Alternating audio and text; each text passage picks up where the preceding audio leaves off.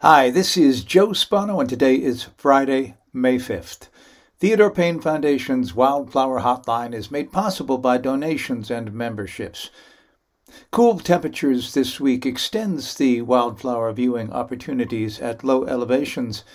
Eventually, the late spring heat up will begin, so start exploring elevations above 3,500 feet for a new bloom experience. Or stay low and check out great native plant urban gardens. If you missed getting to the desert regions for its spectacular bloom, Elizabeth Learning Center's native habitats continue to wow visitors with a desert garden wildflower palooza. This native plant habitat is so much more than an urban school garden. For 16 years, science teacher George Nanoski has been transforming the campus grounds at Elizabeth Learning Center in Cudahy. Generations of students have tended, studied, and been part of these incredible gardens that rewild the urban landscape. Students experience the wild spaces of California desert, vernal pool, and chaparral habitats.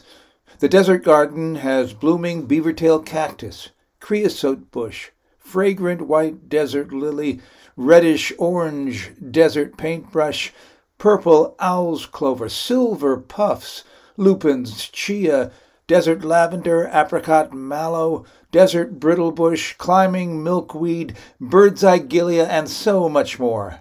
The Vernal Pools Habitat Garden contains stunning blue San Diego ceanothus, Nuttall's snapdragon, Menzies fiddleneck, Otay mountain lotus, tidy tips, fringe pod, blue lavender, schoolbells, golden bush, California poppy, yellow rayed goldfields, and creamy flowered cliff spurge. In early spring, the pools are full of rare fairy shrimp. Additional species in the chaparral habitat garden include fairy lanterns, splendid Mariposa lilies, Apache plume, chaparral brodia, southern mountain misery, and a southern California black walnut tree.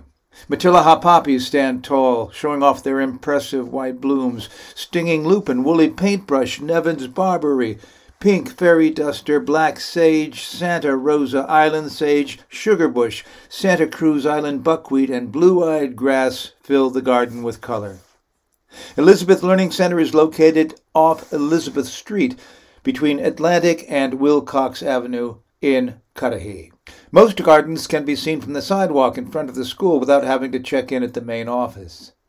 Up on the mesa pathways of the California Botanic Garden in Claremont, the California buckeyes are starting to bloom, and the air is filled with their grape soda fragrance. A flowering shrub opening its blossoms this week, the tree anemone is gorgeous with deep green foliage and large white flowers. The tree anemone has a short-lived bloom, so visit this rare phenomenon soon.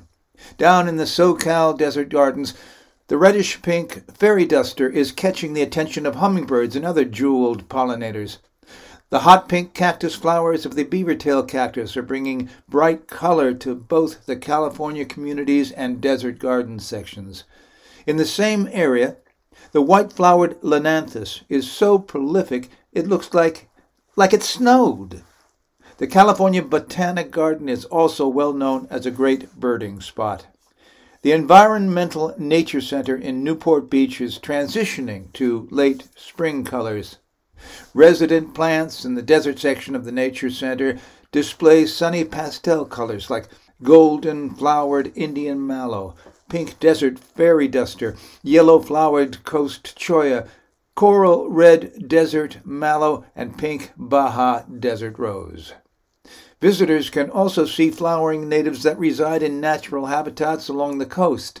Colors represented in these species include yellow bush sunflower, red monkeyflower, blue Pacific aster, lavender yerba santa, and blush pink buckwheat. Flowering trees and shrubs include lemonade berry, Cleveland sage, and black walnut. Orange poppies are found everywhere in the garden. And that's all for this week. Visit the Wildflower Hotline website to see photos of these and many more wildflower sites. The next report will be available on Friday, May 12th.